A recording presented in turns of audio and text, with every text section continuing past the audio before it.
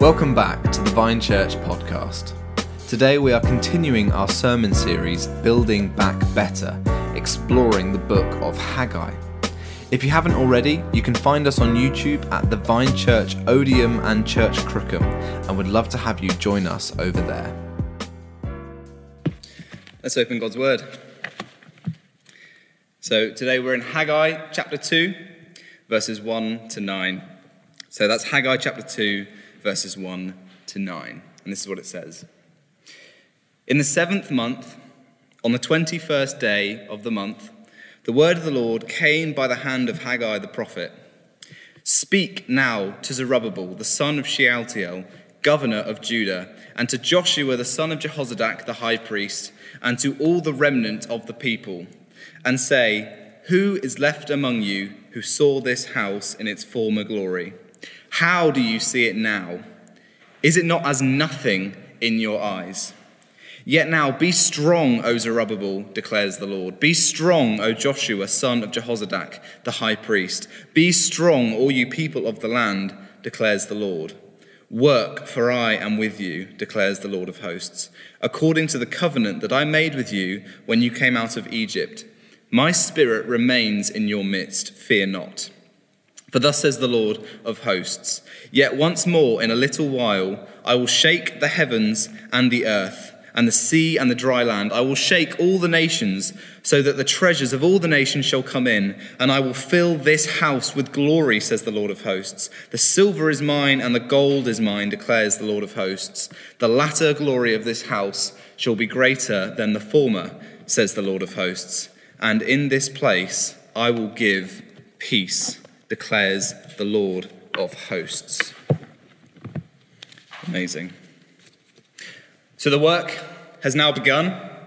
The rebuild is underway. The people of Israel have listened to the prophet Haggai. They have picked up their tools. The first stones have been laid. And yet, it's just not as good as it once was.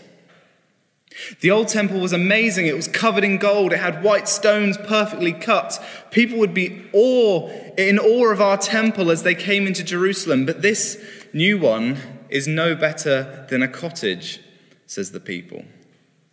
When the people who had seen the splendor of this old temple saw the new building project, their zeal evaporated. And now as we stand in that same position, building back our lives, building back our church, God's temple presence, this is ever going to be the danger for us. That we look at the project before us and our zeal evaporates. And it's because we are a glory days people. What do I mean by that? What I mean is this: humans are obsessed with reflecting on the past as though the glory days lie behind us, as though there was once a golden age. It was always better back before this, whatever this that might be that happened. You never know what you have until you lose it. It's amazing how we can forget about some of the most unpleasant things about people that we haven't seen in a long time. We seem to only remember the good things. You know, kids come home from school and say, oh, I hate school. And then you go into the world of work and you say, oh, to be at school again. Sometimes this is completely legitimate. I'm not knocking reflection and appreciation, but I am highlighting that we are a glory days people. The glory days are ever behind us. When it comes to church, perhaps we worry about the state of Christianity in our country. Perhaps the influence of our church in our town isn't what it once was. Or even perhaps we worry about our church. We look back to when everything was better. Those were the days. Perhaps it's not even that far back that we look, maybe just before lockdown when life was lovely and comfortable. But it's not like that anymore. The glory days are over. This is a post-Christian country. Now it's funny because this isn't unique to our generation. It's not even unique to our culture. I read quite a lot of books from people who are now dead. And recently something that I've been noticed as I do this is that they always seem to think the same thing as us. Oh, for those days in the past, these modern days are full of woe. Even the periods of time that we kind of consider to be full of life in the church, when perhaps we might call this a Christian country, even then the authors in these periods are writing as though the glory days have passed.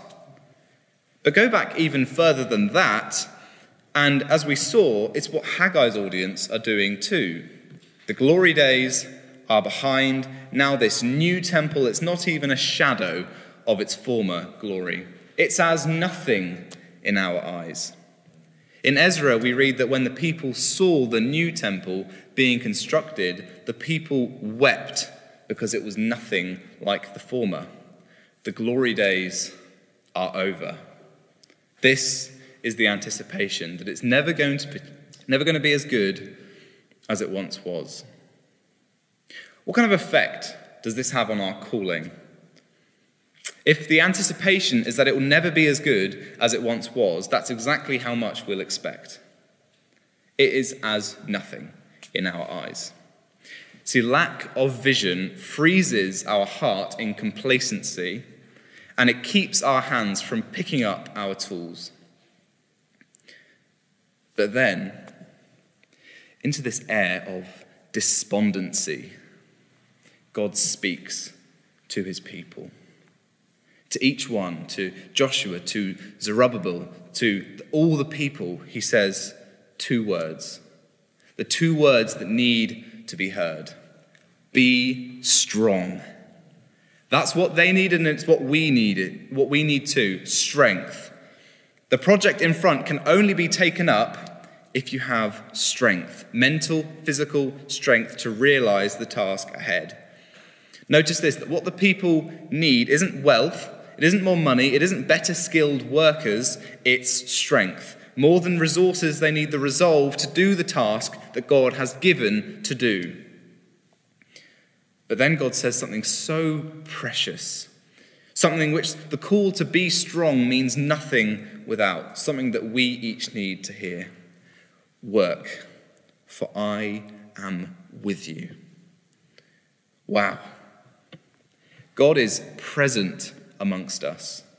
God has come alongside us. This is the reason that God can command us to be strong, not because we have the power in us, but because he is with us. Whilst the world's message is, you've got the power, find it in yourself, God's message is, you don't have the power, but be strong because I am here with you. And so what's the result of that? If God is here with us, then what does he say to us in light of that truth? Work. See, I think this completely flips our expectations of what would happen if God declares his presence like this. On the one hand, we might expect a sense of now we can fall into inactivity because God's presence is here now, and so we can go back to the idleness that we wanted when our zeal had evaporated. God's here. He can do it for us. The project seemed too big for us, and now God has come. We can put our feet up and enjoy him finishing it off for us. On the other hand, perhaps we see it the other way round, as though God is saying something along the lines of, work so that I may be with you. Maybe we might implicitly have this idea that God comes in response to us doing all the necessary work. We do as much as we can, and then God meets us halfway. And so the task before us is to knuckle down, get to it, and then God can come. It's really easy to have this view in our prayer life, for instance, that prayer is what we turn to when we've got to the end of what we can do. So that's the point that we ask God to be involved. Perhaps this factors into the way we view salvation. I need to be a good person so that I can be savable so that God may save me.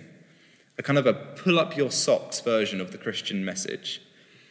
And it's so easy to buy into this kind of thinking. And yet it's the opposite of what God says. Work because I am with you. Work in light of the fact that I am with you. Let my being with you empower you in your work. Because if God is present with us in this project, then we have an absolute guarantee that it will be completed. God's mere presence is the determining factor in the success of this task. When he acts, things are done. And so God's presence is like an electric shock of anticipation. Because if God is here, this is going to be done. And so he says to us, I am with you. And so, get to work. It doesn't cause idleness. Quite the opposite. It causes anticipation. Do you know what anticipation actually means? We often use it in our culture to kind of mean waiting with expectation. But that's actually not what it means. It comes from a Latin root, and the root Latin word is best translated as to act in advance of an expected outcome. Let me say that again. To anticipate is to act in advance of an expected outcome. Let me illustrate what this looks like in action. In 2009, I was 12, and for Christmas, my brother was going to give me his iPod Touch, nowadays a piece of technology from a bygone era, a first-generation iPod Touch. And I couldn't wait for the day that I had that iPod in my hands. I used to imagine doing really mundane things, but with it as though it would be so cool. Like I imagined getting my iPod out to check the time and just thinking, oh, that's going to be so cool when I can do that. I couldn't wait. With all the patience of a 12-year-old, I would plead with my brother to give it to me early, but he was insistent that it was a Christmas present and no earlier. And so, in my excitement for having this device, I spent so many evenings on my computer trawling through the App Store and downloading apps and games that I would want to have on my iPod. I also worked out which films and which music I would have. I made a playlist. And so before I even got this iPod, I had a whole library of games and apps and all kinds of media ready to go. All I needed to do was get the thing, plug it into my computer, and there it would be, ready to use. That's what anticipation looks like, to act in advance of an expected outcome.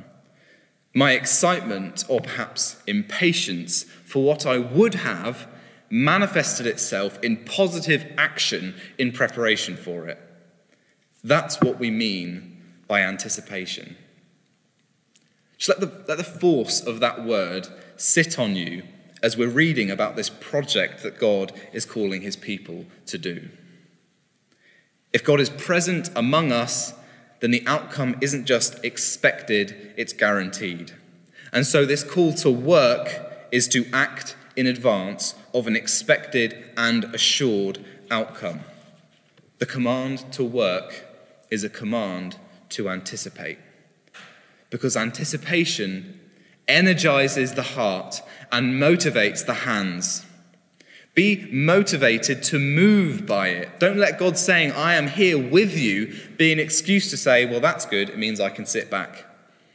You know, how many of us have heard phrases like, Jesus, take the wheel, or let go and let God? These kind of pithy phrases we throw around to make it sound like we can get as far as we get, and then we need God to arrive and do the rest. No, do the opposite. God has promised to be here, so do the opposite of letting go. Hold tighter. Straighten your shoulders and get to it, because God is here with us. The faithful God who keeps covenant, the one whose spirit is in our midst, the one who has saved our ancestors from bondage in Egypt and will take us out of bondage into ultimate freedom as well. This is no time for lethargy. This is time for action. God is among us. Now is the time for anticipation. But it's all well and good talking about working in light of an expected outcome. But what actually is this expected outcome? What are we working towards? What is the goal? See, what's gone wrong for Haggai's audience is that their expectation is they're just building the old temple back again. Build it back the way it was. Let's get back to when we knew it was good. Because this is how we normally think. If what we once had was good, let's get back there. And I think this is related with our obsession with the glory days. That's what we need to get back to. Think about how we read stories like the Garden of Eden, for instance. You know, Adam and Eve had it good, and then they fell, and through Jesus, we can get back to how it was in the garden, a walk around with God in the cool of the day. Is that what we think? Doesn't that sound wonderful? But here's the thing. We don't want to go back to the garden. That's not our aim. Their communion with God, their relationship with God, had no eternal security. They had a probation to do, a task. They had the ability to fall. They hadn't received the fullness of life and goodness yet. I don't want to go back to that. I want to be with God with that probation fulfilled by Jesus. I want to have a secure standing with God that won't fade, and I can't do anything to ruin it. We don't want to go back. We want to go forward. That's our challenge as Glory Days people, to not see them behind us, but to see them ahead. Look at what God says through Haggai. Let's look at verse 7. I will fill this house with glory, says the Lord of hosts. In verse 9, he says, the latter glory of this house shall be greater than the former. God is calling them to more than they knew before. What does that look like? What are we expecting as the fulfillment of these promises then? What am I getting so excited about as I preach this? Well, Haggai tells us in verse 6, for thus says the Lord of hosts, yet once more in a little while I will shake the heavens and the earth and the sea and the dry land. This might seem like a confusing verse. So what is God actually saying to us here? Well, the benefit of this verse is that it is quoted and preached about in the book of Hebrews, chapter 12. And so my job as a preacher is made much easier because we have a commentary inspired by the Holy Spirit. Now, in Hebrews, the main focus of the author writing in the first century is that there is a temple currently standing in Jerusalem, a physical stone temple. And lots of believers who have come to know Christ have become a bit confused because they realize that when Jesus comes, everything changes. There's no more sacrifices to be made. There's no more atonement. There's no more worshipping according to the old way. But there's a pressure on them to conform, to go back and worship in that way. And so throughout the book of Hebrews, the author is comparing what we have now in Jesus with the shadows that we had before Jesus came, including the stone building that we call the temple, in comparison with the true temple that we now know called Jesus. In fact, Hebrews tells us that the old temple is going to come down, that God is going to destroy it, which he did indeed do in the year 70 AD through the Romans. And in Hebrews chapter 12, he gives us a brilliant comparison. He says, you have not come to the old order of things, you have come to the new order of things. The old order was fragile, the new order is eternal. The old temple could be attacked, destroyed, and will crumble. But the new temple is not from the earth. It cannot be attacked, nor destroyed, nor even shaken, like the old one was about to be when Hebrews was being written. And so in chapter 12, he quotes Haggai chapter 2, verse 6. Yet once more, says the Lord of hosts, in a little while I will shake the heavens and the earth, the seas and the dry lands.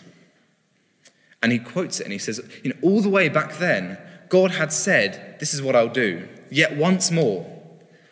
And then in verse 27, he says this phrase, yet once more, indicates the removal of things that are shaken. That is, things that have been made in order that the things that cannot be shaken may remain. In other words, God is saying, yet again, God will destroy this physical temple, like he had done 70 years before Haggai had started writing, so that the true one may be more fully revealed. Now this is where it gets really, really exciting. Follow with me into verse 7. Haggai says this, God says this through Haggai rather, I will shake the nations so that all the treasures of the nations shall come in, and I will fill this house with glory. All the way back then, Haggai is telling his audience this house that you are building isn't it. This isn't even a shadow of the things that God is going to do with this temple. What you're building right now, that's the miniature model that the architect brings in at the beginning of a project. God's plan is way bigger than this temple. It's way bigger than this country. It's way bigger than this people group. This temple, let me tell you about him, not it. This new temple is God in the flesh come to earth. This new temple is God drawing all peoples to himself, coming to build his kingdom on earth. He is coming to draw the treasures of all nations in. It's no wonder that one of the first things that Jesus does when he gets here is receive gifts from distant foreigners called the Magi. That right there is the new temple receiving treasures from the nations. His new temple project started right away. And this new temple, he brings in people from all nations, cultures, and backgrounds, and he draws them all to the table. And he doesn't say, now that you're here, leave your background behind. No, he draws in the treasure. He baptizes it as his own for his glory. And this temple, isn't marked by an ethnicity. It isn't centered around a people group. It's centered around a person. And who is this person? He's the one who created all peoples and all tribes and nations, and now he gathers them all in to himself. And how does he do this? See, the old temple was a building that people had to come to. If the nations were going to flood into the temple, then they would have to move geographically into a stone building in Jerusalem. But this new temple isn't limited by physical structures. They don't come to it. It's like an expanding tent. It covers them. Because God intends to fill this earth with his kingdom. Not a stone structure in the Middle East, but a globe-shaped temple. And what will God do with this world-covering temple? In verse 9, he says, "And in this place I will give peace, declares the Lord of hosts." He will build his temple over this earth and draw all nations in. You want something to anticipate? How's that for you? You need something to know that the glory days aren't behind us. How's that for you? How's this? We don't live in a post-Christian country. We live in a pre-Christian country because God isn't done building yet.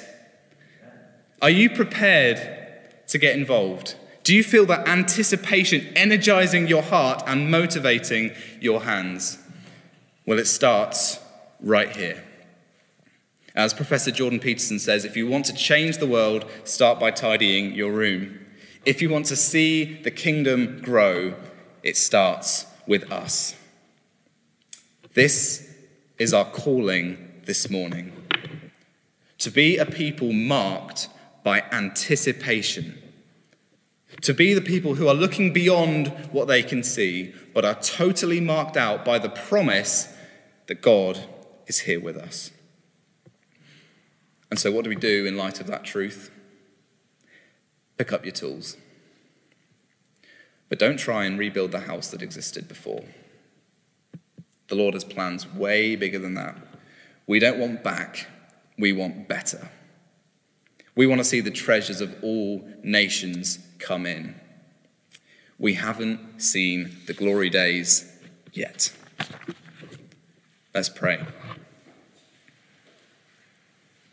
Heavenly Father, we thank you for those words that the girls read in the psalm earlier. Let the nations be glad. Let the earth know the salvation of our Lord. Lord, we thank you that you are building your kingdom over this earth, that every tribe, tongue, nation, and people group may know that you are the Lord. Lord, stir our anticipation this morning. Stir us to act in advance of an expected outcome. Let our hearts be energized and our hands motivated by your promises, God. Shape us this morning. Amen.